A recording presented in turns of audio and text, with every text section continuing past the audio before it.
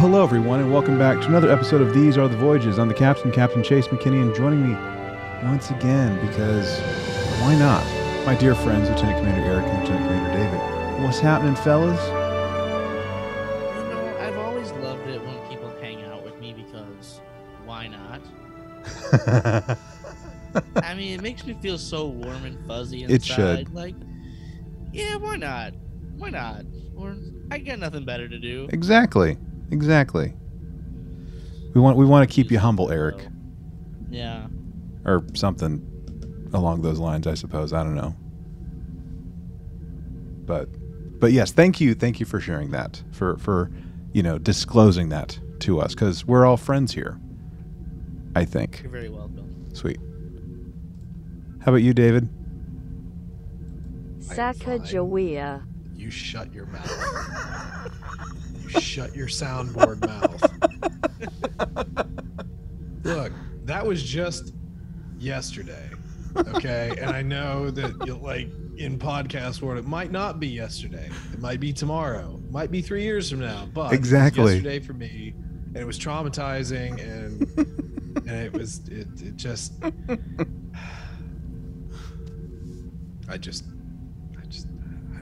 don't know what to do anymore. All right, Batman. Appreciate you. I'm glad that you're questioning everything because of a sound clip. This is fantastic. That's right. And if you want to know all about that, listen to exactly.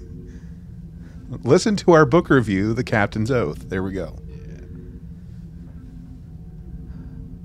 Feel excluded. You should. It's like an inside joke that I don't get. Now, we talked about you too during the episode. Just really went in on it. When I listen to, it's funny when I listen to episodes that I'm not on, you talk about me and you're like, Eric's screaming at us right now. Pretty much. I mean, not really. I'm just casually mentioning the thing that you've forgotten. I may or may not have raised my voice ever so slightly. It's fine. It was only 15 extra decibels. I mean, it's not that bad. I might have clipped and everything. It's fine. Oh, yeah. Yeah, if y'all want to understand that little inside joke that Eric is, I guess, not in on, just, listen to the episode, and you'll totally understand the reason why I play Sacagawea all the time now. It's a thing. It's a thing. It's part of the show now. It's been integrated. We've added its biological and technological distinctiveness to our own. You know what I'm saying? Resistance is futile. It's actually permissible these days, David. It's not. Unless you're one of the Jurati Borg. Okay, good talk. Okay. Well, I mean, I saw David not too long ago, because we were, sitting down recording that thing, and we were playing catch up on the last Strange New Worlds review just a few days ago. So, I mean, I feel like I've been around you guys almost every day this week. So I don't really know how much has actually changed in just a few days or hours since I've seen y'all. But by all means, go for it. Take a stab at it. Let's see what happens. Yeah. Yeah. Nothing. Got nothing. Okay. All right. Well, I mean, Star Wars Celebration is going on. Hey, let's talk about Star Wars for a bit. Kenobi's out tomorrow. It's exciting stuff. Andor trailer came out.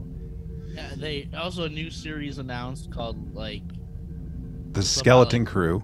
The Skeleton Crew. Yeah. It's their Jude version Law. of Prodigy, their live action Prodigy. I was thinking the same thing.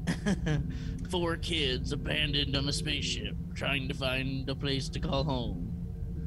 I've seen that before. With Dumbledore. All this has happened before. It will happen again. Dumbledore? Jude Law. Yeah. Jude Law's in it. Jude Law played Dumbledore. In the Fantastic Beasts movies. Oh, man. Young Dumbledore. But yeah. I was like, Michael Gambon is not in that. Or so you think. And neither is Richard Harris. Richard Harris is definitely Richard not Harris is Yeah. definitely not in it. Yeah. I mean, listen. Carrie Fisher was in Rogue One. Kind of. They can do things, right? She was also in Rise of Skywalker. Peter Cushing was in Rogue One, right? Yes. Yep. They can do things. They can do things. Yes, that's very true. Yeah. Yeah, between that and I know we were talking about last time, but like Stranger Things season 4 part 1, it's going to be like nerd heaven like right now. So, yay. Yeah, but with the long wait for Stranger Things, is it still like going to be as big or capture people's attention? Because I've like forgotten about what happened in the last season. Something about a mall, but I forget. Yeah. Because it's been 3 years. If only there was a service that you could go and watch it instantaneously. I know, but some of us don't have time to rewatch Hold on. everything. Hold on. No, sir. Back the truck up. No, sir. Like, oh, I do these random Star Trek watch throughs almost every summer, every year. Okay, but like there's difference. There's difference now, right? Before I was just chilling on my own at home on the couch with no responsibilities and no one to want my time. Right? I'm sorry that I want your time, Eric. I'm so sorry. I know, right? When you were a single bachelor, you could sit down and you could watch, 10 episodes of Star Trek a day and not think anything of it. It's not sad. It's not. I remember when season 3 of Stranger Things came out. I wanted to rewatch seasons 1 and 2. So, but it ended up happening is I ended up watching season 2 and season 3 in one day. It's not that hard, though. Well, it was 17 episodes of television. Yeah. That's quite a bit. Yeah. If we're going to talk about like binging for a second, when Michelle and I had been married for all of like a year or whatever, we just started watching Lost on Netflix. Like I never watched it like while it was live on the air or whatever. And unbeknownst to us, like someone at our church was also like binging it like at almost the same pace that we were. And if you've never seen Lost, like they just got the hook just right. They got it just right.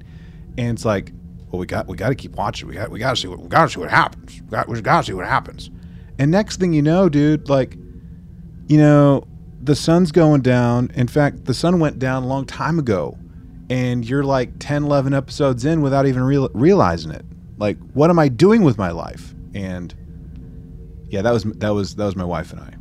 Yeah, I mean, I watched Lost the same way. I watched Lost in like 8 days or something like that. Mm-hmm. It was like it's like 115 episodes of television.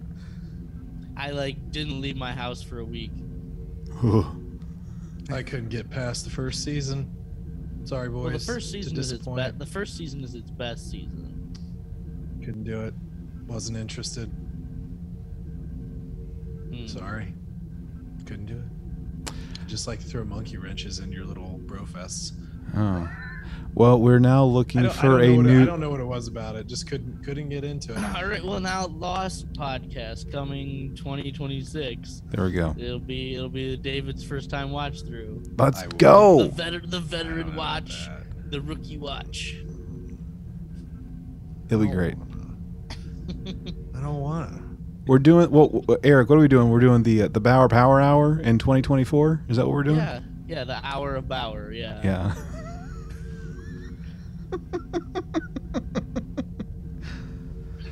Oh man, we need like someone that's actually keeping track of like all our like crazy ideas for podcasts and like see what happens. Like we'll do spin-offs, it'll be great. No one will listen. Like maybe like 2 people. It'll be great. If anyone actually listens to our podcast and you like want one of these like crazy podcast ideas, let us know. We may or may not do it. Just saying. Well, apart from streaming services popping out some new shows or like some returning shows or whatever right now, we are in a long weekend. It's a holiday weekend here in the United States, Memorial Day weekend, where we honor, at least we should be honoring, the men and women of our military that made the ultimate sacrifice for our nation. And I know this is typically seen as like the unofficial start of summer for a lot of folks, but for others it's a much more somber time. So I just want to say to any of the Gold Star families out there, I see you, and we're with you on that. I'm part of a Gold Star family myself, so this is more than just hot dogs and sprinklers and stuff like that. So it's more than just discounts on furniture. So don't think of veteran, because that's Veterans Day. Go visit the fallen and pay your respects. That's all I'm going to say about that. So now that I've completely brought the vibe down, we probably should be talking about Star Trek. So let's talk Trek. All right, everyone, if this is your first time listening, welcome to the podcast. We're going into spoilerific territories. We talk about Star Trek Strange New Worlds, Season 1, Episode 4. Can you believe it? Memento Mori. And I just said this thing about Memorial Day. And this episode really is like a Star Trek version of Memorial Day for the most part, or at least kind of how they start off, especially with what Pike is saying in the beginning. What was it? La'an starts off with a security officer's log, which I did not forget. So there we go. We've been having consistent logs, guys. Consistent logs. Yeah, but our star date is way messed up again. There's like 3100. Yeah, 3177.3. There we go. Yeah. Enterprise is currently en route to deliver an atmospheric pressure processor upgrade to Phoenibus 3. Without our assistance, the air on this remote colony will become unbreathable in a matter of weeks. As we prepare for our arrival, we pause to honor Starfleet Remembrance Day. So the Starfleet, the Federation version of Memorial Day, basically. And we have a little address from Pike, and everyone's wearing like little like lapel pins placed just above their delta. I want some of those pins. Like, I know we had like we got like a really nice close-up of La'an's, right? But like people had like it was even like stated like at different points, like wearing a pin for like a past ship or something that you've served on, if I heard that correctly. Yeah. Yep. Yeah. Mm-hmm. I want to see some high res like grabs of like some of the different lapel pins, and I mean I want to get some. Like I thought they were like really nice. Like even if like you're just like put them like on display or something. I like the idea. I like the sentiment of it. I think it's pretty neat. So I don't know. What'd y'all think of this whole Remembrance Day that they're kicking this episode off with? I mean, I thought it was cool in its way. I guess the only thing that I thought about is like, are we just remembering like our, like what exactly was the remember? Because like you equated to Memorial Day, but like we're talking about like past ships that something happened on, just a past ship that you were on. Yeah, I think if I didn't want to remember my old ship, could I just wear Enterprise's little pin thing? Mm-hmm. I think they said it was for a ship that you had served on that somebody had passed away. Oh, is that okay? Yeah. So Okay. like if I Makes more sense. if I'm on the Enterprise now at the beginning of this episode, but no one has passed away since I've been on the Enterprise, then I can't wear the Enterprise pin. I have to wear a pin from a previous ship that I was on. I don't know how spelled out it was, but yeah, like that's the. I mean, yeah, that is the general idea of like someone that you served with that was lost in the line of duty, basically. So whether it was the USS Reliant, it was the Enterprise, the Farragut, the whatever. Yeah, like just paying homage and respect, paying your respects that way by remembering them on this particular day, which I don't want to necessarily get like too hung up on it, but I just want to kind of like know maybe a little bit of like the idea behind like how this day was formed, with this space service that we're part of. Like, was it like a decree by like the Federation president? Like, is this like just a ship thing? Like, is this just like an Enterprise thing? Like, what is it? I mean, we have Captain Picard Day in Next Gen. Like, why not just have a Remembrance Day, right? I don't know. Eric's giving me a look, or he was giving me a look. No, I mean, it feels like it's a Federation holiday. Yeah. Yeah. Yeah. Okay. Although you don't get the day off to barbecue. No. No, instead you have to zip around the cosmos and stuff, and go, deal with like air conditioning, basically. Air filtration system. It's air conditioning. You got to get those cadet marks or something. You'll get high marks for this. I mean, this is like the lower decks. Hey, do your rotation in each division to see where you want to end up. Mm-hmm. So, yeah, so kicking this off, of course, like I was saying, we have like the beginning with Remembrance Day, and as we're kind of like bebopping around the ship in the hallways, the corridors, and seeing all these different folks. Of course, we see at one point we see Hemmer and Uhura kind of talking, and Uhura's about to do like her rotation, and Hemmer's just kind of like seeing, like trying to like, mine the depths of her knowledge and her understanding with like engineering stuff. Like, is she just stuck on like communications and linguistics type stuff, or is she like actually knowledgeable in all facets of Starfleet service, like the Delta, or not? And from there, we're bouncing around also, and then we start to have some stuff that's really going to be driving the rest of it. We are showing up at this planet trying to do a thing. I hope I'm not jumping ahead too much. And there's no communication. And turns out, like, our communication array system has been damaged, so there can be nothing. So, of course, we have to investigate. And it's, like, straight up out of, like, a horror movie. Like, it's empty. There's, like, blood all over, like, blood drag marks, and it's just creepy as heck. And La'an is, like, starting to see some things, and it's like, let's get the heck out of Dodge.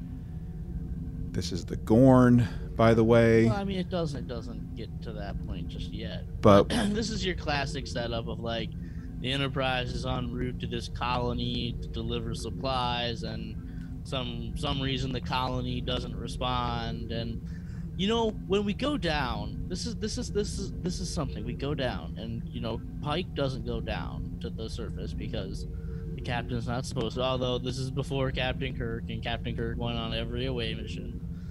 But they send like, there's a communication. We don't know what's down there, so we send like an armed landing party essentially, and it's like 8 people all with like armed. And when they get down there, they've got their weapons drawn because they don't know what's gonna happen. Which kind of makes sense. We've got to send people down there with weapons. And it always like made me think, whenever you see like, I remember this all the time on The Next Generation. They're like, security team report to this place wherever, and like 2 people showed up. mm-hmm. It's like 2 people, that's your security team to stop this incident.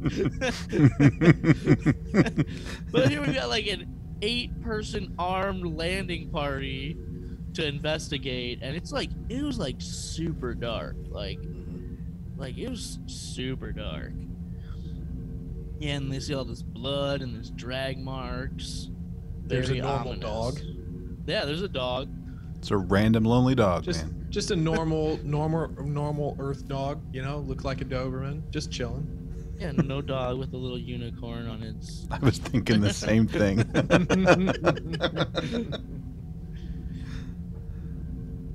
Yeah, and there's stuff that's going down, like Pike and company. They're monitoring things up on the bridge, and they see something. It's like, oh shoot, let's get everyone back so we can potentially bug out if we need to.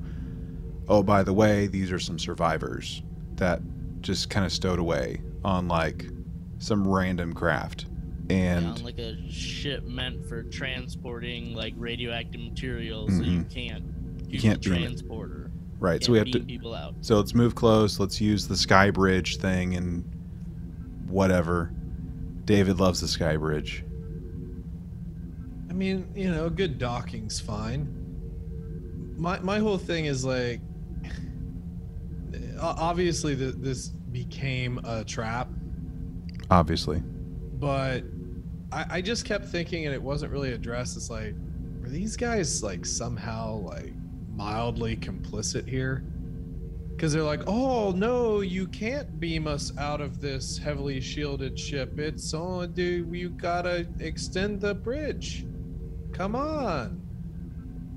Little suspect. Just Yeah, saying. like at some point where they promised leniency in exchange to Mhm. lure people into a trap. Yeah. But hey, I guess it didn't matter, so they're fine. yeah. So, did anyone think it was kind of odd, like how slow they were walking when we see them? I did think of that when I was watching, like, here comes the zombie crawl. I'm like, okay, I realize that y'all are like all sad and hurt, but like this is like schmacting level walking. Like, And there's only like 100 people to move from one ship to the other. how long does it I take? don't know how long that sky bridge is, but it probably doesn't take that long for 100 people to walk across from one ship to the next. Right. No, right. And then when they're like, hey, we're under attack, we need to get everybody out, like, let's just run. I know you might be injured, but let's pick up the pace here a little. That's why I was like, were they mildly complicit? It's like, no, we didn't see anything. I mean, maybe a farmer did, but like we saw nothing. We saw nothing. It was a little random, but I mean, not seemingly not important, just a little random. Yeah, man. Like, and like the thing that I was a little like, okay, so truthfully, I was a little confused about something at one point. Whenever they were kind of like putting pieces together, like, oh, it's the Gorn type of thing, was like, okay, were these people like holograms, right? Like that's what I was like thinking, like with how they were kind of like talking about it. And then I'm like, no, they're not holograms. But like for like a split second, I'm like, these are fake people that the Gorn were using to lure them to quote unquote get them on the ship to give them a reason to attack. But that went away real quick, by the way. Yeah. But just a little suspect, but I did enjoy Pike's like super skeptical look as he's talking to whatever the head of this survivor group is. It's like, it's very clear that he is not just trusting anything about this situation, but he just doesn't know enough about it to really make any sort of call. mm-hmm. I really like Pike. Dude, he is quickly becoming like one of my top 3 captains. Very, very quickly. So we still haven't hit the opening credits yet. We're about to. The attack happened. There's the Gorn finally attack the Enterprise after La'an, puts things together, and number 1 ends up getting really hurt. Like people are like concussed, disoriented, all sorts of stuff. Roll credits. Let's see what happens. Type of thing. So number one, we learned that she's Illyrian last week, Mm-hmm. and they're bioengineered to be super cool and $6 million people. That's right. But like, do they not have like superior healing qualities? Was that not built in? Look. The genome or something like that. Look, like, I thought she was part. glow? I thought she was part of Weapon X also. That she had like the healing factor, like Wolverine. Okay. Yeah, she's gonna just sprout claws. I mean, come on. Why not? Why not? Well, no, I mean, but seriously, so she glows. Her immune system can like destroy diseases through glowing. Yeah, I just kind of was like, oh, but you can't like. I mean, I'm not talking about like instant Did you see healing, all but that just like shrapnel accelerated. like inside of her stomach? Well, then maybe I saw it a little too close as they were sewing it up, which is gross. And no, it's gross. I looked away. I can't look at it, man. It's freaking me out. Freaking me out, man. But no, I just thought of like, a little bit more advanced healing, or just a little quicker than the average human would. And I guess it wasn't a thing.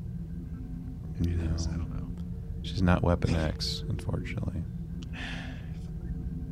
No, but like after this attack happens, Lon runs to the bridge, and Pike is like, man, my first instinct is to fight. And he orders some maneuvering pattern, and Lon gets just like, that's an offensive pattern. That's an offensive pattern. You can't do that. This is the Gorn. You gotta trust me. And I like the fact that Pike actually does trust her. Right? Mhm. He's like, okay, you've got reason to believe this is true. You've got the experience. I'm gonna listen to you, right? And the Gorn's practice is to wear people out, waste their resources. Don't give in to that. You've got to regroup, and that's like very refreshing to see a captain listen to his bridge officers. Yeah. I was thinking the exact same thing, my dude. The exact same thing. But then Spock is like, well, there's this brown dwarf that we can go hide in, and it's orbiting, it's being sucked into a black hole. And this is like, I'm not gonna lay this all out right now, but this helmsman is annoying as hell in this episode. Like, and very unprofessional too. Like they're going into, there's like there's this brown dwarf that's being sucked into a black hole, and she's like, a black hole? What? And like Pike looks over at her, and he's got this look on his face like, shut up. Like the look on his face, he has this look quite a few times in this episode, like, really? Did you just say that on my bridge? Yeah, I mean, Ortega's is kind of a little bit of a catchphrase machine right now. She's unprofessional. Yeah, I mean, I can see that. I don't necessarily mind Ortega's, but I can see that. No, because like when they finally decide to go in there, she's like, setting course into the thing of death, right? Yeah, It's like I think that's it's not appropriate to say on the bridge of a starship when your captain is just giving you an order. It's obviously your comedic humor attempt, but it's a little much. Like, you sometimes you have to have those to move things along, but it was like at least 3 to 4 times where maybe it's like maybe one cute little catchphrase and then just keep it moving. But yeah, I don't know. I don't necessarily mind her, but like I will say this. I'm gonna bring up a couple more incidents later on. Sure. And I'm gonna relate them to other things as we get to them. Yeah, makes sense. But like the only thing when I was they're doing the thing at the beginning of the episode recap where we're effectively highlighting the characters that we're going to focus on in the show, which I mean, I don't know if I like or dislike. It's kind of sets a certain expectation, but like, or this is like the third Sing centric sort of episode, which I like the character personally, but it's like, okay, could we have something else? And we got Hemmer, which was cool. I mean, I think it's a decent character. And more Uhura, who, you know, in the music episode was obviously really cool for me. Oh yeah. But are we going to get like anything more centric with Ortegas where we go past the jokes and like actually learn something about her? Mm-hmm. Maybe. I mean, the fact that she is like a full-time cast member and in the opening credits would make me think that we are. That's what I'm hoping. Right. Mm-hmm. Yeah, I'm. You know. Yeah, was Melissa Navia? Is that the name? I think that's who it is. Who's playing Ortegas? But yeah, like we've touched on almost everyone but her. You know, with like having like something to really focus and have anything of substance with. But yeah, hopefully. So anyway, Spock is like, hey, gas cloud. There's some other stuff that we have to worry about too, like black hole. But this is our out for right now, so we can regroup. Cool. I guess let's do it. So yeah, we go in, jokes, whatever. We go in, and we're just kind of chilling, trying to figure out what to do next. But as we go in, we take a direct hit. So our medical supply, our medical storage takes a direct hit, and our main cargo bay takes a direct hit. Two things that are important to the plot moving forward. And yeah, and on top of that, but we also only have one torpedo that is left too. So all of our like weapons, essentially, minus phasers, right? Gone. So like our ability to defend ourselves if more stuff hits the fan is very, very low. We're very, very limited. So not a lot of stuff looking too good for the Enterprise crew at this point. Not looking that great, gang. Not looking that great. One thing though, procedurally, which you know, was certainly a part of past shows, not necessarily some of our present shows. We get into the dwarf here, our little brown dwarf, but we have a sit down to assess the condition of the ship and then our next maneuvers, which is, you know, I mean, I could see how some people could say, oh, it's like filler, it's nerd stuff, but like that's the sort of procedural aspect of Star Trek that I like, because we're getting the complete picture of what's going on and sort of where we're going from there. So we have like M'Benga kind of giving the report. It's like, we don't have enough medical supplies because we had to, you know, kind of shut down a lot of systems.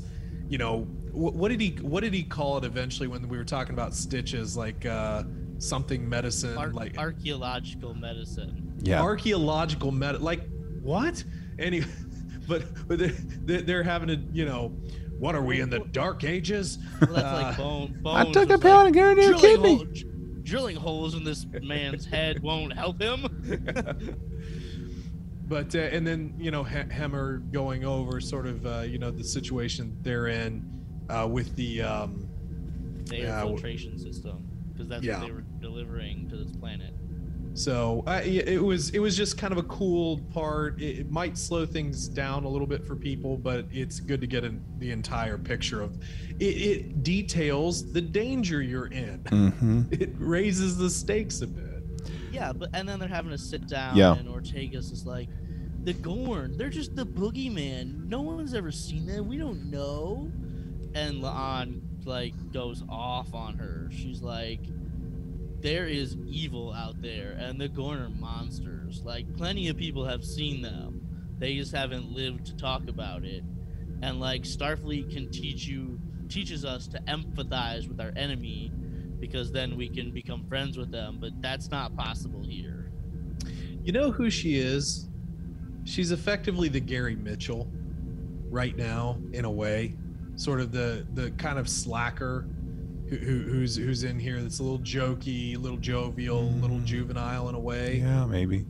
Yeah. I'm I know we just read this book that completely, you know, shredded Gary Mitchell and everything, but like, you know, there's, again, like I totally understand where you're coming from, Eric, and that certainly can get annoying. but like, you know, in a very serious environment, humor does provide some stuff, because you have a very serious science officer in Spock, you have a hyper serious security officer. You know, number one certainly gets a little jokey, like her whole thing with Uhura. It's like, so what are you doing? You know, so she's got some sense of humor that's maybe a little bit more adult, but then you kind of also have a little bit more of the younger sort of side of things, and maybe part of her development later on could be a bit of a raise in the maturity level, so to speak. Like, she's experiencing some things now. Maybe if she has that personality, she should only be an ensign. Right? Fair. So you know what I like about having the conference call, like with Hemmer and Uhura being stuck where they are, and medical staff being stuck with what they have.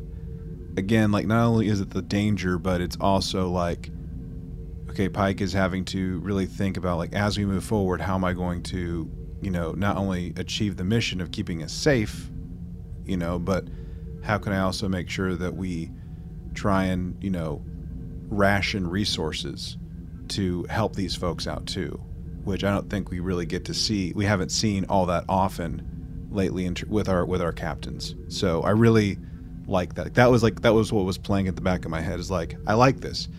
Like, we're limited on resources, so there is a true danger apart from the Gorn. Because, like, we have real people that are hurt, that are trapped. Things could go sideways real quick. And I thought it was handled beautifully. Yeah, I mean, I think Pike handles this situation incredibly well. They dismiss the meeting, and he pulls La'an aside, and he's like, listen, you're not just the security officer right now. Like, you're the first officer, right? And, you know, it's not your job to just be the security, but it's your job to, like, make sure people feel better about themselves, right? And give them hope. And you don't have to lie to them. But he's like, the best, like, maybe if you give them hope, they can perform miracles, right? And he's like, and the best miracles come from some bit of truth, is what he says, something like that. And I'll also say this, and, like, not to just have a Pike love fest or anything. Too late. But one of the things that I really love, aside from the fact that, like, he's clearly listening to the people around him and taking in what they're saying, but he also, it's snap decisions. Like, there's no real indecisiveness being shown here in a lot of this. It's like, okay, we're gonna go. Yes, that's a great idea. Execute. You know what I mean? And that sort of decisiveness, like, in a high pressure situation, is absolutely needed, because the more you hesitate, the less everyone around you can kind of, like, believe in your leadership capability. It's like a huge psychological strain, you know, when you see somebody just, you know, just not making the decision. So it is nice to see him kind of, like, not only just listening to people, but also making the decision, going forward. And also, look, Eric, I know you love Michael Burnham's decision-making qualities, all right? But you know, not instantly having just some, like, very convenient thing pop up. Everything in this episode was very, at least to my brain, very practically driven and explained. I love that. The quote that that Pike gives to La'an was, "But right now your job isn't just about orders, it's about hope. Belief can be the difference between victory and defeat. Get a crew to believe in miracles, they might just give you one." Yeah, that's like a good pep talk, right? True story.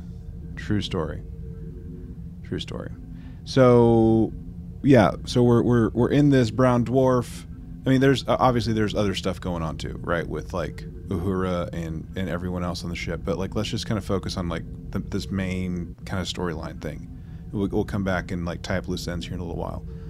But, you know, at one point, Ortegas is saying something along the lines of, like, what are we going to do? Throw luggage at them? Which gives... Well, not quite yet. She doesn't say that, because that's one of the problems that I have later. Well, so we're around, and we get to the bridge, basically after this pep talk, and Spock was like, you told us to get creative, to think creatively on stuff, and I was thinking about like how our positioning system works and like and everything like that, and we can basically like change the way we look at this to be able to track the ship to kind of see and figure out like where the Gorn are basically. And what was it? Pike said something along the lines of he turned a compass into a radar. Yeah. Spock earned his science delta for this episode. Yeah. Yeah, and they can track the ships, and like then all of a sudden on the screen, the little Gorn ship pops up and it's moving toward them. And Pike is like, hold position, don't move. Like, we don't know if they can see us, but let's just hold position. And Ortegas is again, she's freaking out. She's like, Captain, we have to do something. And then at one point it gets super close and she's like, engage the enemy. Like, and he's like, I told you not to do that. And she's like, that's like, it's like, trust in your captain, right? Don't try to just do something on your own because you're freaking out. And this is again, Pike gives her this look like, just do what I say. Yeah. Also, just as a sciencey thing, this whole tracking deal was effectively tracking the eddies that the ships were making within the sort of gaseous anomaly here, correct? Yeah. That was my I could sort understanding. of Yeah. understand that Yeah. correctly. Okay, but then also they get ready to like, the Gorn ship flies by them. The Gorn ship can't see them, and they're like, hey, we're gonna use the torpedo as like a mine. Essentially, we're gonna like drop it on them, which I guess if we're inside the gas giant, there's gravity to drop a bomb, right? You can't drop bombs in space, Star Wars.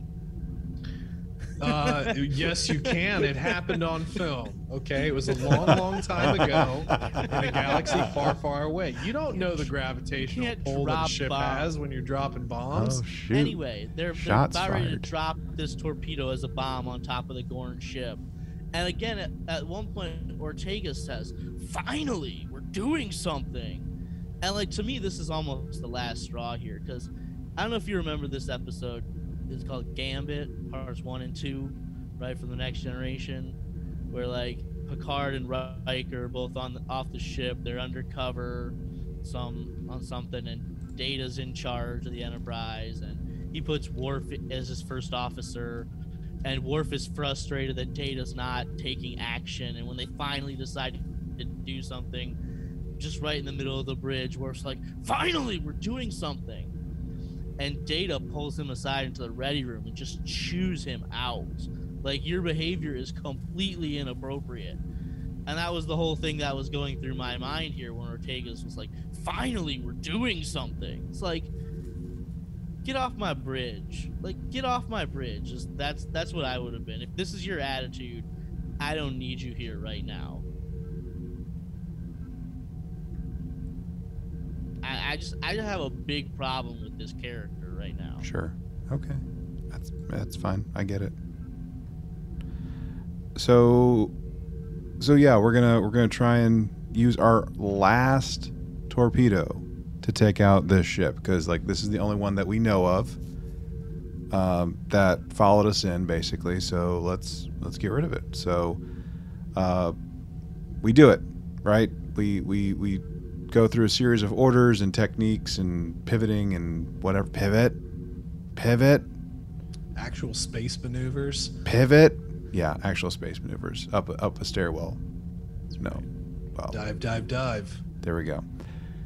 But, Boom. like, Boom goes the dynamite. Boom goes the dynamite. And yay, we did it. Oh, shoot. There's more of them. they Why is that sacrificed dot their bigger? They sacrificed their own ship to learn our position. It's like, well, what can we do now? Well, if we go any deeper, it'll crush the ship. Deeper, exactly. And then Ortegas again is like, after Pike orders, go deeper, and she's like, didn't the science officer just tell us that going deeper would crush the ship? I'm just asking. Like, I told you, I gave you an order. Stop questioning every single thing I say.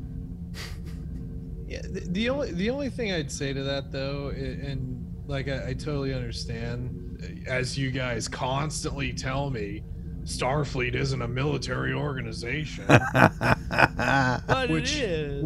which it totally is. But like at the same token, I think that you could probably compile the same length of list of people who have questioned, commands or just superiors or inferiors or whatever, all over the place. And I think that's kind of part of the curiosity of the show. Now I get it, maybe a lot of these are probably not the best time, because realistically, high pressure scenario, you either trust me or you don't, you either riding or you're not. And I think that probably we could have knocked a lot of that off really early, but I think there's a difference, because like if Picard or Riker gave an order, sometimes Data would go, Captain, might I suggest something else? That's like the way he says it, right? Whereas like that's the problem I have with like Michael Burnham too. She would just blurt out, "We can't do that." But like it's I think it's the way you maybe kind of question the order and say, it's like, might I offer a suggestion? What if instead of doing that, maybe we tried something else? It's not straight up like just rejecting the command of the order that's given to you. Right. Yeah, I mean that's fair enough. Well, hey, by the way, real quick. Yeah. Just grinding it to a halt. Thanks, buddy. We know our transporter operator's name? Chief Kyle.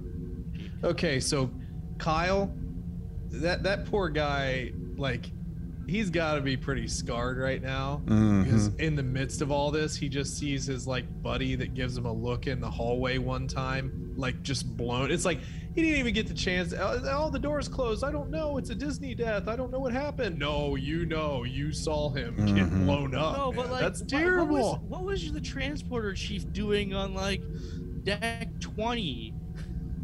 I've got to believe that the main transporter room isn't on deck 20. Maybe he was playing ping pong with Blue Shirt. I mean, seriously, like they could have been playing ping pong. They could have been talking about whatever, including like some historical things. Sacagawea. You know what I'm saying? If they could have been having like, old archaeological, ancient Earth, 18th, 19th century type stuff, and Sacagawea. And just having a good old time before they had to run away because the deck was collapsing and crushing in on itself. Chase, you're going to get a package at your little P.O. box in Azle, Texas. It's just going to have a single Sacagawea dollar in it. It's going to be a message. All right. I'm going to send you. He sleeps with the fishes. Sacagawea. Oh, boy. No, but like, in all seriousness, like Pike giving the order to seal the decks, the bulkheads, because if he doesn't, the ship's gonna be destroyed. That's something, it's the burden of command, right? Sometimes you have to give orders that people aren't gonna survive. Right. Right. And it's like, why don't I feel better about this? Well, for the same reason that you gave the order. Because you value life. Yeah. Yep. Hey, by the way, can I also ask you guys one other question? So we're in sick bay. We're literally stitching people up. Chapel's wearing a white jumpsuit and Banga's got his blues on. They're very, very clean. Like, there's not a spot on either one of their uniforms.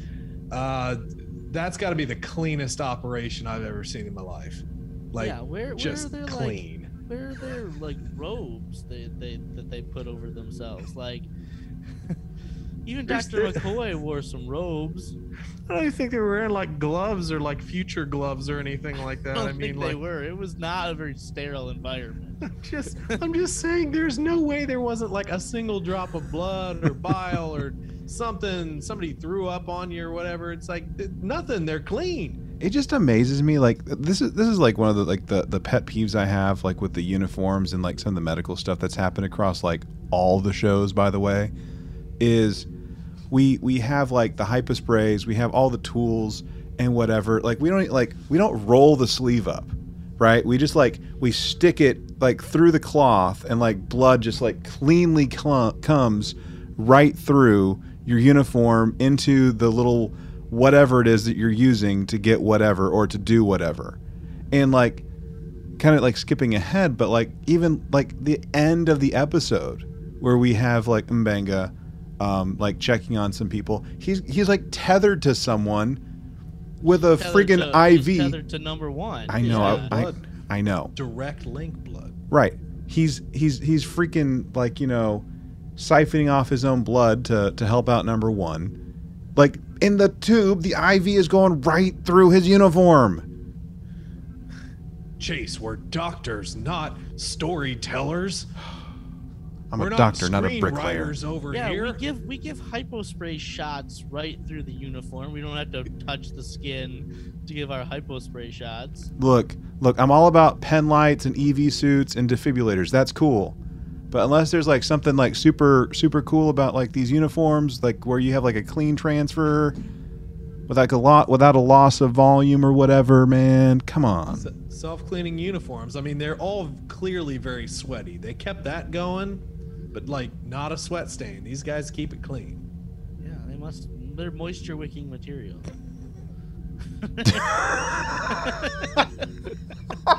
So that's what the undershirts are for. Got it. Well, you remember when Worf and Jadzia went on vacation to Risa? Worf is wearing his Starfleet uniform the entire, and it's the gray one, which looks hot as hell. I'm sorry. When you put on the undershirt, the vest, and the jacket, that thing's gotta be hot. And he's like, Starfleet uniforms are designed to be comfortable in a myriad of situations. Oh man. Well, okay. All right, cool. Good talk.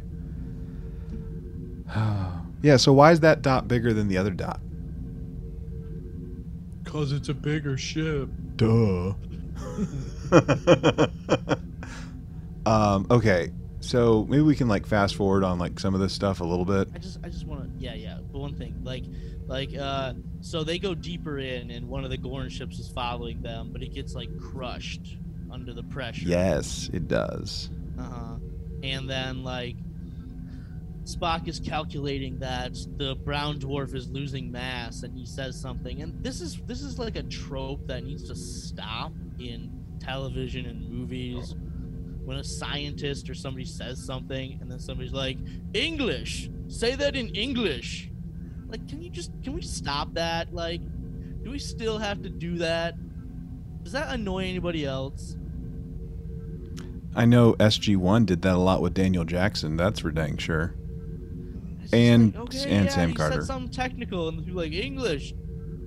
Explain it to me in English. Well, it makes more sense on Stargate because, you know, you're dealing with like, you know, Jack, who's not really like a scientist, he's a soldier. Right. He's just your he's a regular dude. But in this you have the best of the best of the best of Starfleet here. It seems like you should sort of understand at least some of this. Or at least enough to infer. And it does sort of feel like almost like you're talking down to your audience a bit. But hey, whatever. It does. Yeah. However, I do like feel like I'm watching a smart show for like the first time in a while though. Yeah. Okay, I think we can like make a couple jumps on some stuff for the sake of time. I mean, we still have like quite a bit to get through, but so one thing that does come up is we do have a captain's log supplemental. There's no captain's log, but there's a captain's log supplemental where Pike is talking about, hey, we're hanging out in this gas giant, things are going down, and we gotta figure some crap out, type of thing. And through all this, like we're still trying to think creatively of like how can we get out of the situation alive with as many folks with our ship intact, things of that nature. And like if we poke our head out, we're going to give away our position basically. Like we're just like too big, we can't navigate things very well. So we have this idea, like La'an has this idea, let's take a shuttle, let's do something with a shuttle and see what happens. And which shuttle was it, Chase? The Galileo. I got it. I have the ornament. It's over here. I have the Galileo. It's great. Be back in 30 minutes, no matter what type of thing. And Spock is basically volunteering himself to go. And throughout all this, though, like while they're on there trying to figure out like what's next, like they're trying to think creatively on some things too. Like while they're on the shuttlecraft, hey, let's do this mind meld thing because you're blocking yourself emotionally and a whole slew of things. Which is where we learn more things and figure out who this creeper is that's been popping up every now and again on this episode. Some random dude with a creepy, like, Joffrey kind of vibe about him. Like, oh. Star Trek, we've had a rough bout with smiley guys. We really have. Was anyone else getting King Joffrey vibes? Like, please tell me I wasn't the only one. I didn't automatically go there. I just thought it was creepy. But anyway, but Leon, they see the lights between the ships, and she's starting to put it together. Right, and she goes into her mind palace via the mind meld, right, and like the knowledge is in there somewhere. You were just a young kid and you were traumatized, right? So you can't understand it completely. So if we mind meld, we can figure it out together. And we find. I mean, after roaming around and like her meeting up with like the memory of her brother, which is who this random Joffrey dude is. Who basically sacrificed himself to save his sister, we find out. At least we're led to believe with this mind meld. There's also like a freaking like codex. There's like a decoder book of like Gorn culture, history, language, whatever. It's like just a collection of Gorn stuff. And like it's brought to the forefront of how to make sense of like some of their communication stuff, which is what we're seeing. Like we're seeing like basically Gorn Morse code taking place on these ships that they're doing like a light show with one another. And she has this great idea. It was a great idea, I think, to basically use their own, was it like a phaser array or something? Yeah, they modified the phasers. Yeah, to like basically do the same like light show and basically tell the Big Mama ship like, hey, there's humans on this other ship. They snuck aboard and done blowed them up. So now we're just down to the big kahuna at this point. So we have just ever so meticulously just brought them down. Like we've taken them to task and we've been using our noggin to take care of it, which I'm loving. I'm loving it. And so we get back and we're back on the bridge. We're like, yay, you're back. You did the thing. Woo. We have just one ship now. What are we going to do? And what was it like? What does, what was it like a cat, a duck, a possum, and a snake, duck, and a possum. And a duck, yeah. Have in common. I love that, by the way. He was so proud of that. He really was. And I was so proud of him for it. That was great. They I played don't know if dead. Anson Mount was proud of it, or if it was just like he played Pike so well, he made Pike proud of that. But it was a proud moment for this show. I loved it. Loved it. So yeah, they play dead, and they're gonna like dump some stuff, which is where they're gonna dump the cargo bay, filter, which was basically gonna be an atomic bomb. Yeah. Which seems strange for an air filter, fellas. An air filter with the capability of atomic energy. You can clean the air or kill your enemies. Why not? I don't want that in the attic of my house. I'm just saying.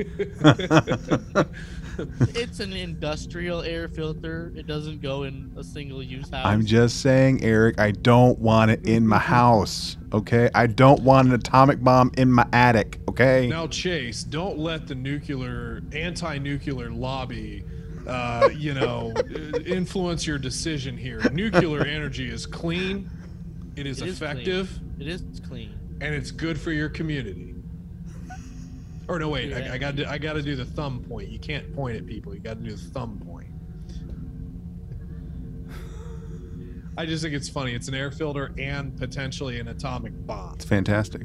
It's fantastic. Yeah, but we're gonna try to do our slingshot maneuver around the black hole, drop this bomb, and then use gravitational redshift, which is a real thing, to make it look like we're not where we are. Right, we're in a different position, and then when they see the explosion, they'll think we blew up. They'll leave, and we'll fly away undetected. And this is where like a lot of the stories are really dovetailing at this point. So I think we can like kind of like pause a little bit and just at least like touch on like the Uhura stuff and like the sickbay stuff, maybe very briefly. Yeah. So like at the top of the episode, we had Hemmer and we had Uhura kind of like talking about like the equipment and like the engineering stuff, and Hemmer just kind of like scoffs at her a little bit, like, what do you know? And like she gives like this like detailed report and like the history of something. Okay, I guess you know something. And they end up getting trapped. And the whole thing that they're doing is like his hands are broke, or at least one of his hands is broken. So he can't do the thing. So he has to rely on Uhura, who's like very uncertain of herself. So the whole time that they're just trapped together, he's trying to coach her through this. But things are going from bad to worse very quickly, like everyone else.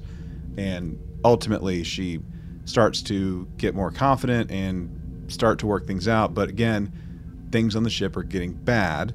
And at this point in the story, like when they're about to do this like slingshot redshift stuff, put some EV suits on, because strap in, baby, because it's about to get crazy. He's like, Hemmer, do you have access to EV suits? Yes. But I hesitate to ask why. 2 observations. What is it with the cubes with the snowflake on them? Cold. The cube that crushed his hands, and it's got a snowflake symbol. At least that's what it looked like to me. That's and then air conditioner, right? In your car, you push the snowflake button, and that's to turn on the air conditioner. Hey, I'm down with that.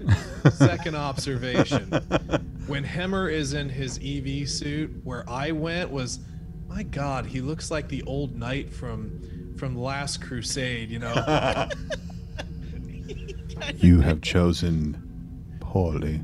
He tucked his antenna right into that little... He's got his little hood and everything.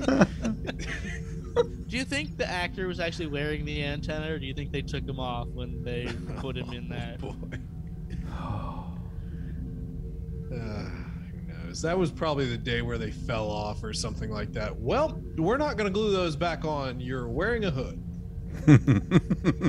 Practical. That's like why Ram always wore that thing on the back of his head. It was to hide the stitch line in the back of the mold. Oh, was it? Yeah. They were just covering it up. Nice. That works.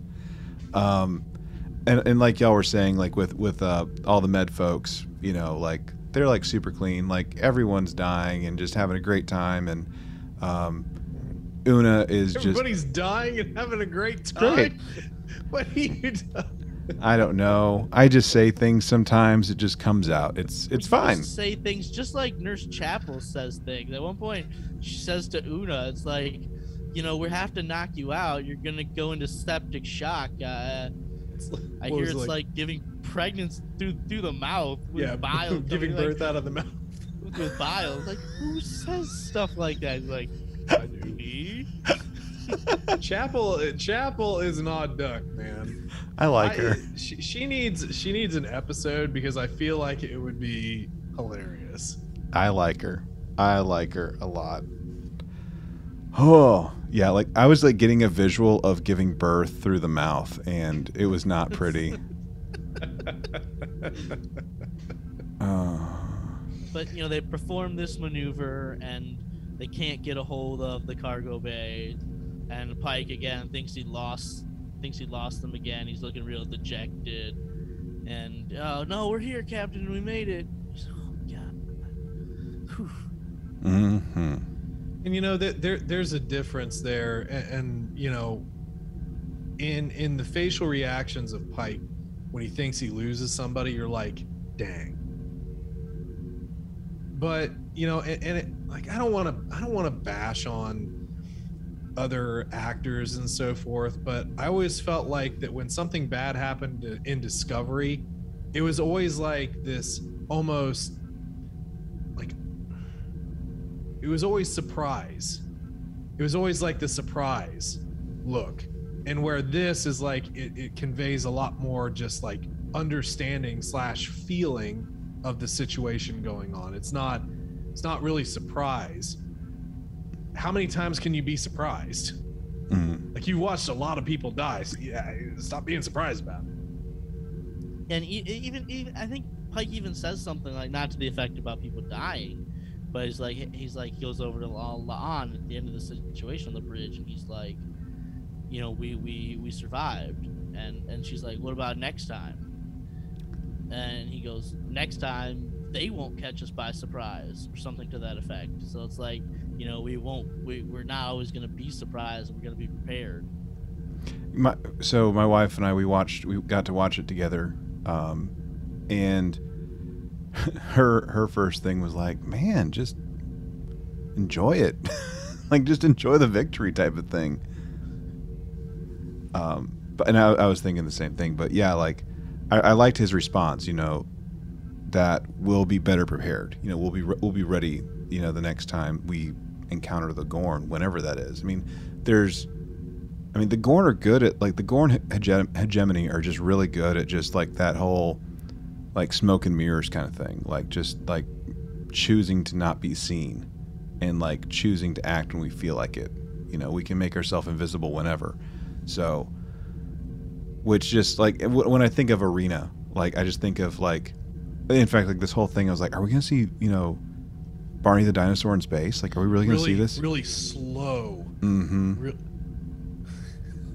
Just slow punches. You can't see this in listener land, but I'm doing slow punches. Oh, but yeah, like in the end though, like I thought that they put the bow on it really well. Like, you know, the Enterprise is like kind of like hobbling back to wherever they're gonna go. I mean, hopefully they're going to some nearby space dock for repairs. I mean, they're gonna have to, because like, I mean, as good as Hemmer is, and like I'm sure his engineering detail is, like that's gonna be some serious work on the Enterprise. Well. Okay. Here's the thing. This is a question I wanted to ask. This is an episodic show, isn't it? This is not a serialized show. This is episodic. One of the things that Star Trek is known for is, you know, the Great Reset, not the Great Societal Reset. The Great Reset. Like every episode, the ship is sparkling new and clean, right? Unless for some reason it serves the plot for it not to be, right? Right. So, what's the condition of the ship gonna be at the beginning of the next episode? Is it gonna be pristine, like no attack ever happened? What's number one gonna look like? Is she gonna be fully recovered and fully healed, or is she still gonna have lingering injuries? Like, how are we gonna be at the start of the next episode? Are we just gonna hit the reset button, or is there gonna be some carryover? I personally think it'll be a reset. Yeah. I do too.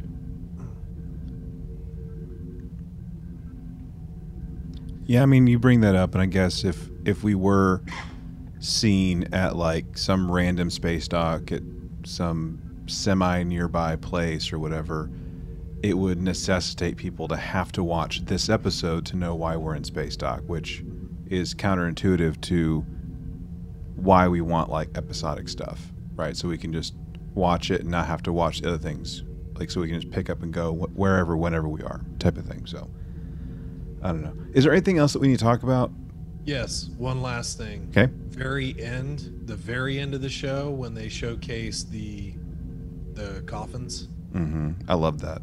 with the Starfleet flag over them, Yeah, making sure to make a point of the, what was it, seven people seven that they people. had lost. Yeah. But then also 3 civilians as well. Yeah, so seven. Like I think it's La'an is giving the log entry just like she did at the beginning. It's just like we encountered the Gorn. 7 crew members lost their lives, but we survived. Yeah, I just thought it was a good sort of, you know, thing to put in there, because I think, you know, we make a lot of fun of red shirts and how expendable they are, but at the end of the day, you know, if you're really looking at it from a realistic standpoint, they are people, and, you know, in a crew, some remembrance is a good thing. Yeah, I love the fact that it was a personal log and it was just like 1 sentence, 2 sentences. It was like short, sweet, and to the point. The the director of this, man, like the way that this episode was just directed, I thought it was very, very, very well done.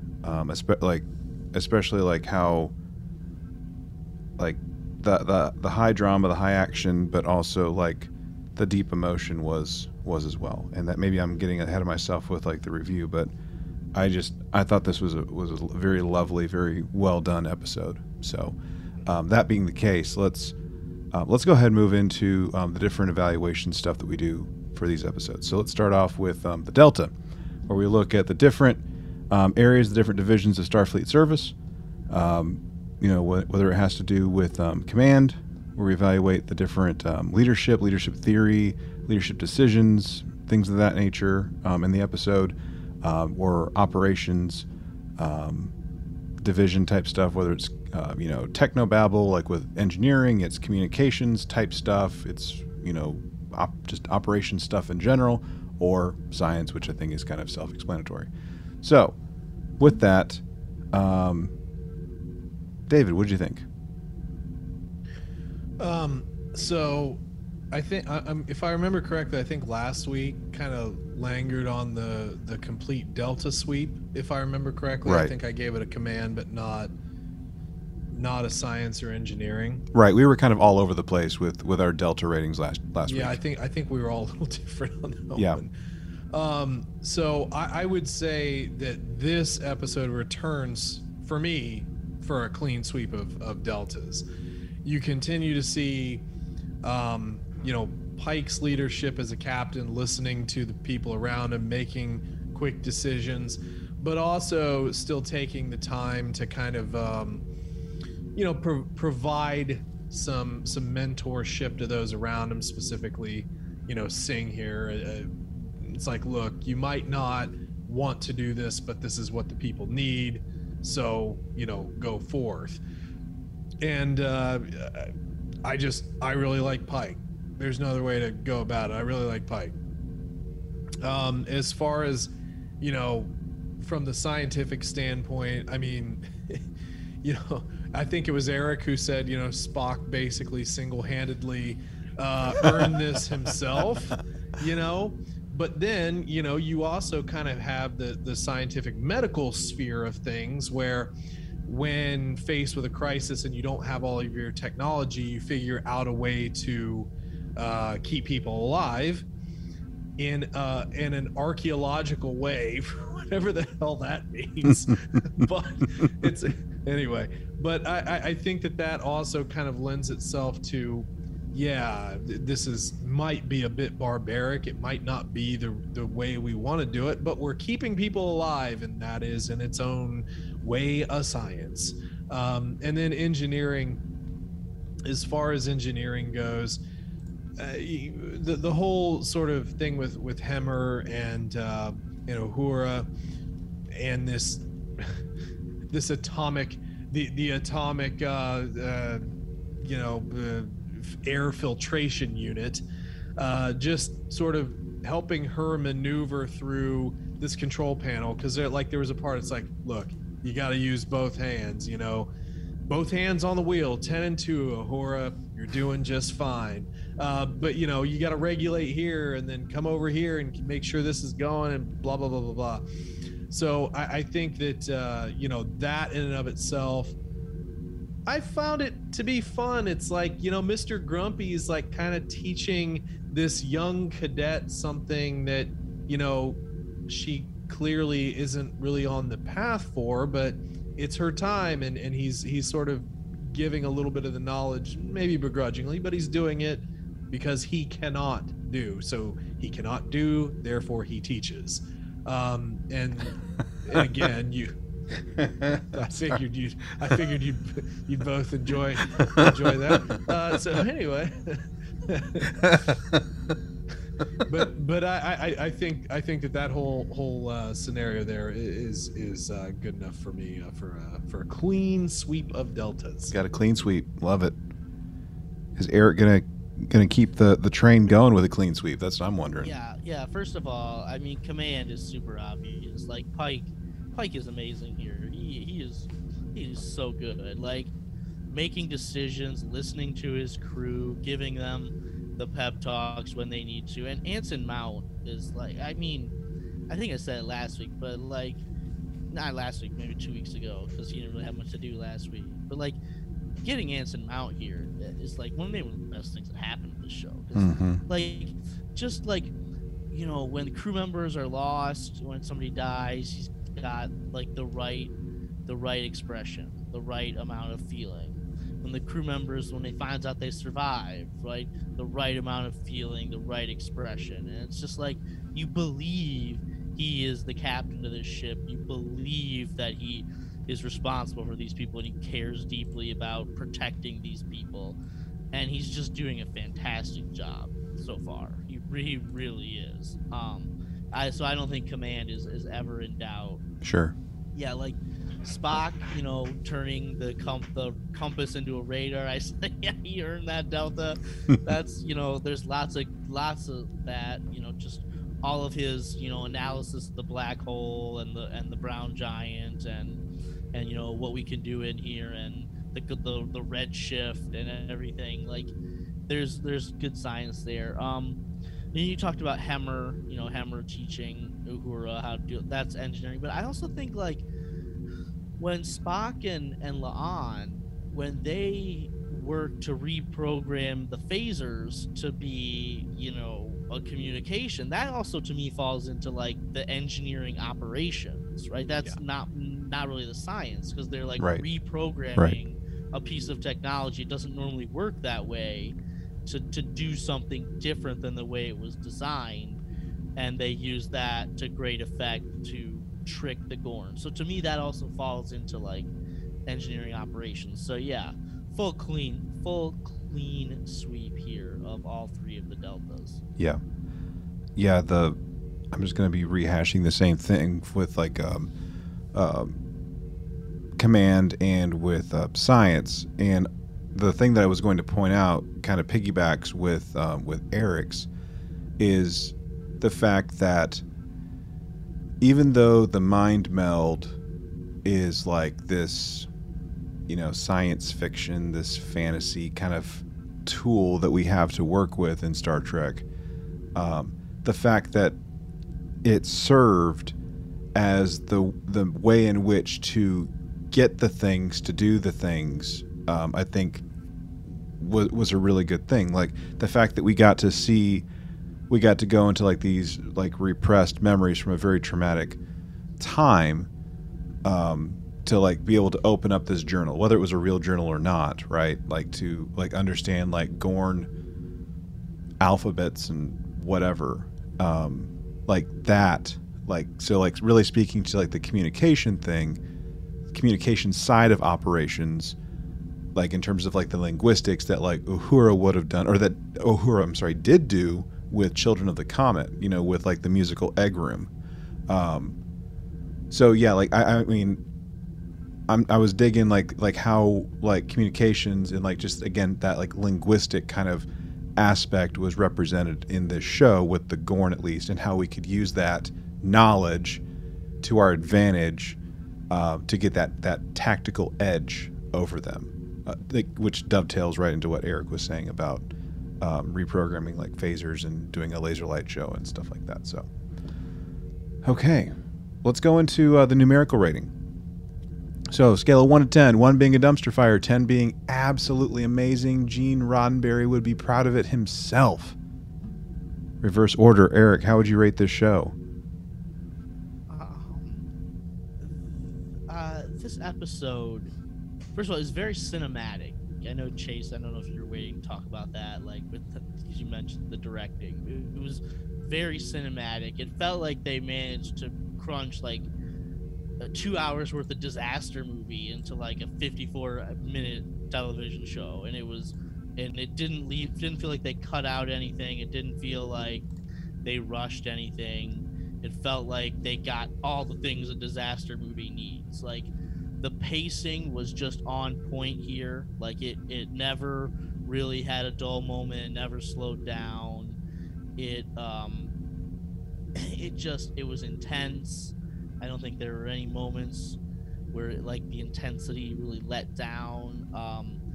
Some people will say, well, it's an action episode. It's more action than I want my Star Trek. But at the same time, like, we're overcoming our problem by working together. And yeah, there's action and we're fighting people, but we're using science and technology to help us do the fighting. And people have been reading a lot of reviews. People have been mentioning the similarities to like Balance of Terror, like the original series episode. To me, I don't think that's the best analogy for an episode. I think the best analogy for an episode is a Deep Space Nine episode called Starship Down, where the Defiant goes into a gas giant and is chased by 2 Jem'Hadar warships, and like neither ship can like really track the other. They can't find each other, but it's like a cat and mouse game. And the whole time Cisco got injured in the initial attack, and so he's really out of it. And Worf is down in engineering with a makeshift control center. And at first, he's like really harping and really not being good command, because this is a season 4 episode, so Worf has just really been promoted to command, and so he's got to learn how to be good at command. Like, hey, don't just bark orders at these engineers. Like Chief O'Brien says, they're engineers. Like, give them a problem to fix, right? And he gives, like, I need a weapon, and they're like, well, okay, what if we do? And like Worf is learning command, and here I liken that here to La'an. She's learning some command here, and so I think that's the better analogy for an episode, and that episode is fantastic. This episode is fantastic. I think we're gonna remember this episode for a long time. 100%. Right? I think this is an episode that people are gonna be talking about in Star Trek for a long time. I think it's an episode that people are gonna go back and want to rewatch a bunch. And I think it's the best episode of the 4 that we've had so far. I mean, it was really fantastic. I don't want to go like too overboard. Chase is showing me all the ratings that we've given so far. Like, I'm always the guy. I think I'm always the guy that's like, yeah, let's pause it a little bit. Let's don't be like, 9.7, and then next week, oh well, this one was better. Hey, so. if it happens, it happens. It's fine. I mean, I'm looking at these ratings here, man. I'm gonna give it a 9.2. Okay, 9.2 for Eric. David, what are you giving it? Really good episode. David, what are you giving it, man? Yeah, so I was thinking about this. That as well. I don't want to paint myself into a corner on the rating, but really fantastic episode overall. I think you're starting to see some just continued growth without like over focusing as we have on the last couple, where we're backstorying. Now La'an had a furtherance of her backstory, which was more integrated into a lot of things here, but again, like, it showcases how how awesome Pike is, and to credit Anson Mount as well, just how well that is, because like, I mean, isn't that what acting is? Conveying emotion, conveying story, and it's just been really great here. And it was crazy cinematic. Like, I felt like I was almost watching a shortened or condensed version of, like, you know, just one of the motion pictures or something like that. Like, it was, it's like it could have been longer, and I would have been fine, but but the pacing, it just felt so natural and just good. And I thought about this just now, and I was thinking about it during the episode.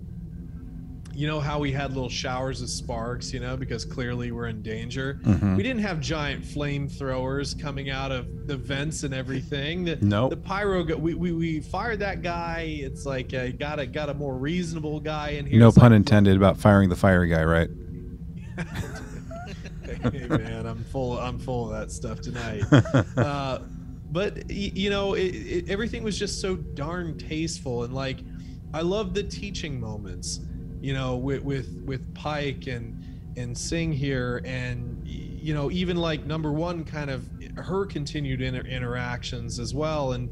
But then we're also highlighting Uhura, you know, as this young, starry-eyed cadet. I don't know where I want to be, but I'm learning. And Hemmer, we're even learning more about him as well, and he's not just the grumpy engineer. And you know, now we kind of have a big bad guy too that's different. It's different. We're not just going to redesign Klingons again. You know, they're Gorn, and we're going to make them scary, potentially scarier than a dude in a suit throwing slow punches. You know, and it just the stakes. Like, I can't talk about how much, like, I didn't care about how high stake we were supposed to think Discovery was, because it never felt like it. We never took the time to increase the stakes, but the stakes in this one singular episode felt so high.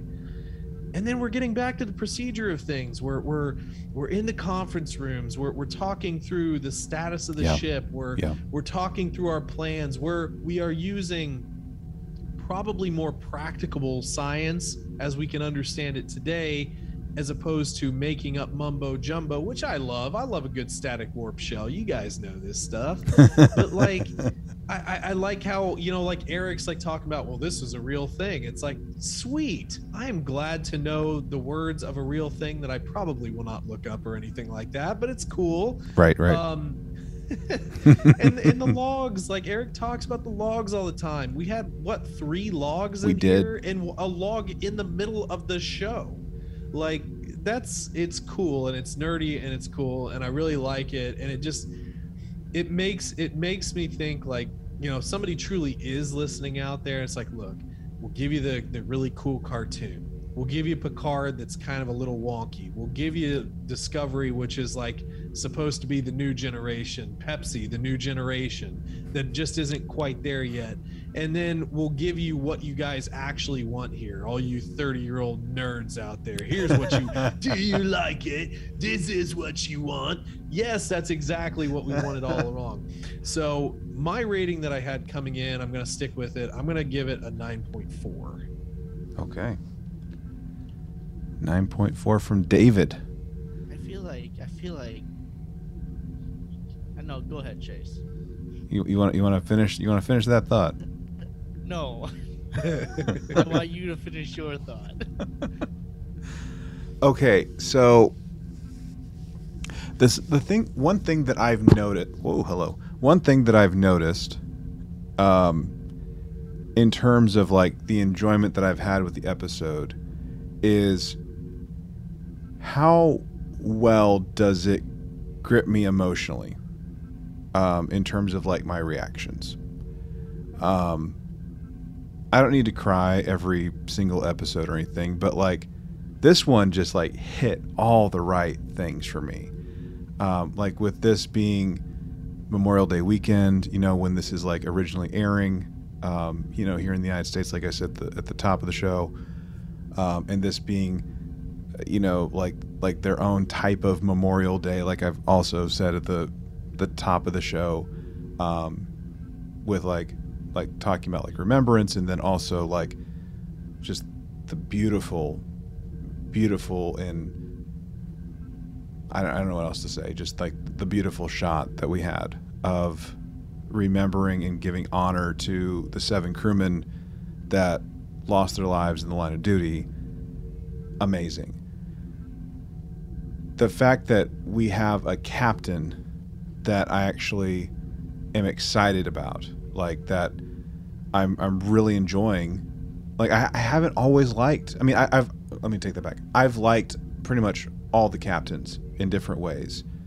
But man, like this is like Anson Mounts Pike is just like doing like a fantastic job of like just raising the bar, like with this whole captain thing. Like like I think it was Eric or Dave, I can't remember, talking about like being able to see like this seasoned captain like in their prime, like doing their thing basically. But we have a smart show.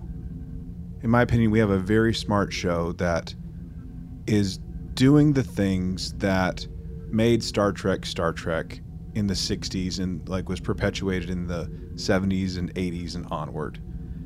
And I will always say this, and I say this wholeheartedly, I'm not here to yuck anyone's yum. If you love Discovery, love Discovery. If Lower Decks is your thing, love Lower Decks, okay? Like if that, I don't care how you get into the Star Trek fandom, just come on in, the water's fine type of thing. But like for an old guy like that really didn't even start watching Star Trek until college, like I just love this so much. And the fact that my wife was like, dang, that was a good episode. And she doesn't say that about every single episode. Like she's nowhere near the level of a Trekkie I am. Like that just added to it as well. I'm not going to give it a 10. So Eric, don't worry, I'm not giving it a 10. Okay, that's what I said. I was like, I have a feeling. I'm not giving it a 10. I can't believe that I'm going to give it what I'm going to give it just because of how much I love Children of the Comet. You know, I gave that one a 9.25 for crying out loud. That was pretty darn high. This hit all the right things. Like we said, like with the Delta stuff, and like how we talked about this whole thing. Like this was just a really, really good episode. Like all the shots were done well. The cinematography was well. I think we even had like a few practical effects every now and again. The way people worked together, communicated with one another, relied on each other's, you know, they were knowing and using the resources of the group. They were understanding the needs and characteristics of the group, all that fun stuff. There was just really, really good stuff going. And I don't want to talk about anymore. I'm going to go, just to be different and to be weird, I'm going with a 9.65 on this. I really like this episode.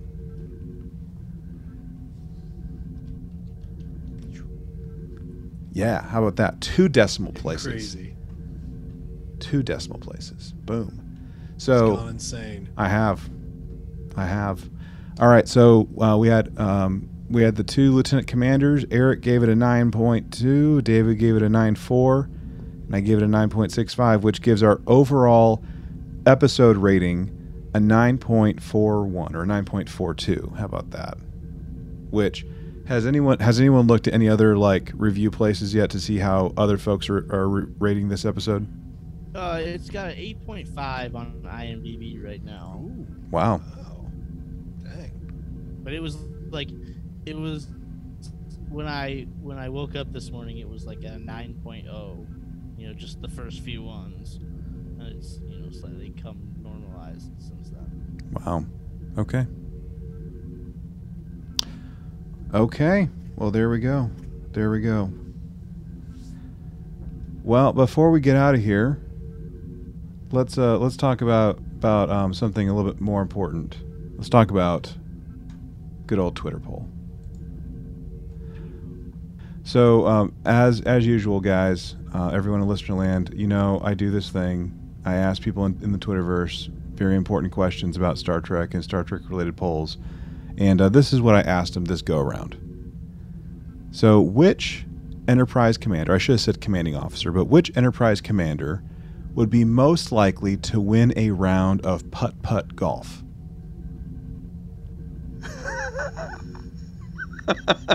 The look I'm getting from Eric, I love so much. Like, what are you doing, dude? You did start out earlier by saying I'm gonna have that reaction. I did. So you can't say I didn't warn you. So yeah, which Enterprise commander would be most likely to win a round of putt-putt golf?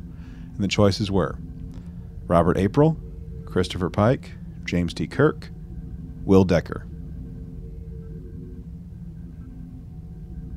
Well, James T. Kirk has no patience for putt-putt. That's I'm throwing that one right out there. But he could change the conditions of the game, for all you know.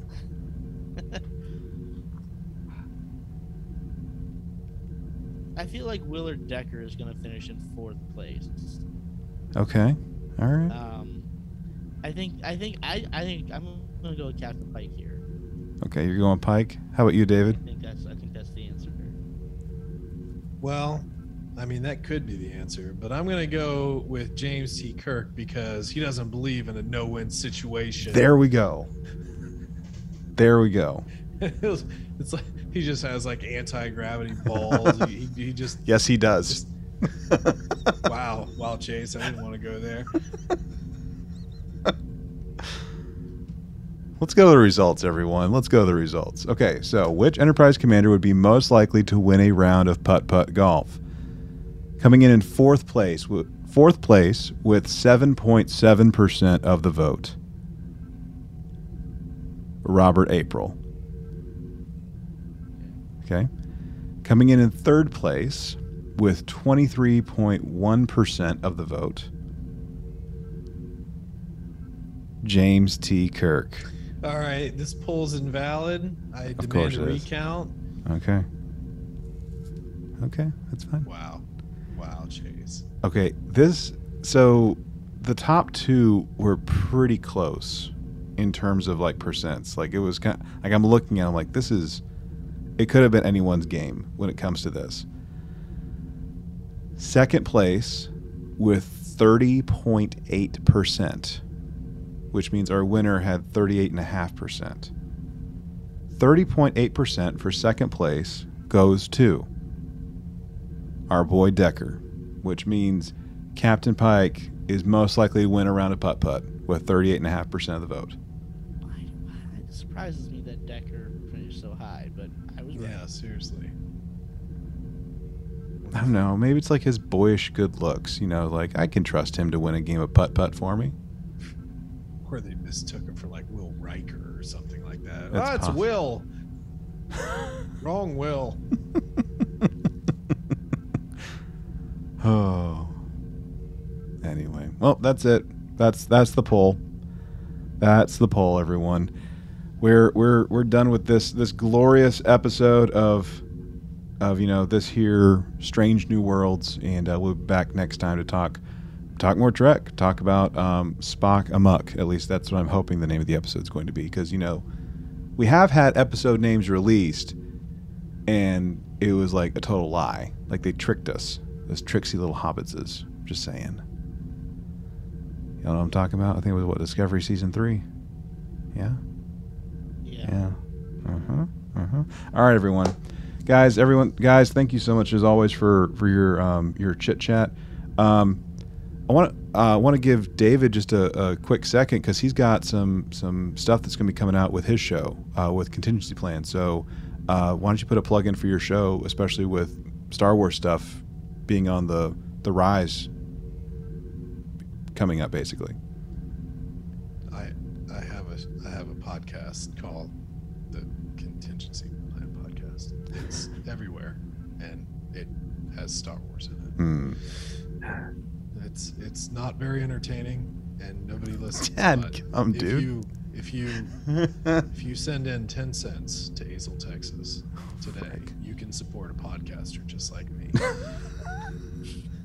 No, we do have a lot. We do have a lot going up. I mean, we've kind of been rummaging through kind of a countdown to Kenobi here recently with, the Kenobi comic released a week or two ago, Brotherhood, which is kind of an interesting sort of very beginning of Clone Wars book that just popped out, and I suppose around the same time this releases will probably be around the same time I release next episode, where we will have our reaction to episode 1 and 2 of Kenobi, which, depending on how Disney Plus wants to work it, might be dropping here in about 8 minutes.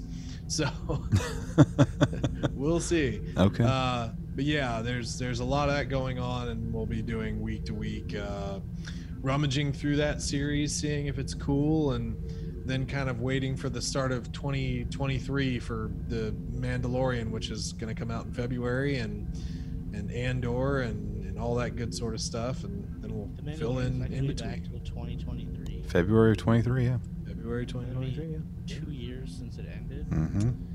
Well, they had to get out the Book of Boba Fett, Eric. You know, they just had to highlight that, you know? You mean Mandalorian season 2.5? Well, I mean, two and a quarter. Let's not be crazy. Seriously, Yeah, that's where it is. You can find it wherever you download podcasts. We're out there. cool. Yeah, they got, I mean, I've said this before, but they got great content that's coming out. Like, I always enjoy their conversations about books and shows and comics and just general Star Wars stuff here and there. So if you're looking for a Star Wars show, go check them out. Go give them some love. Anyway, we'd love to know what y'all thought about this episode. Did you rate it as high as we did? What were your general thoughts, opinions, whatever, for this particular episode? Get in contact with us. Check us out. We're on all the things, Facebook, Instagram, and Twitter, all at TRTVPod. You can also open up hailing frequencies and enter in coordinates to trtvpod@gmail.com if you want to send us an email. Or you can send us a voice-only transmission to 817-752-4757. There is a 3-minute limit before things start to explode and we have to hide out in some kind of gaseous cloud and black hole thing. It's fine. Just please be quick about it so we don't, like, crush ourselves. If you do want to mail us something, we would love to get some mail from you. Again, just make sure we're not just being, targeted by the Gorn. Like, please don't shoot us out of the sky whenever you try and mail us a letter. Make sure it gets to the Lone Star Station safely. P.O. Box 2455, Azle, Texas 76098. Everyone, thank you so much for tuning in. And as always, remember to boldly go and make it so.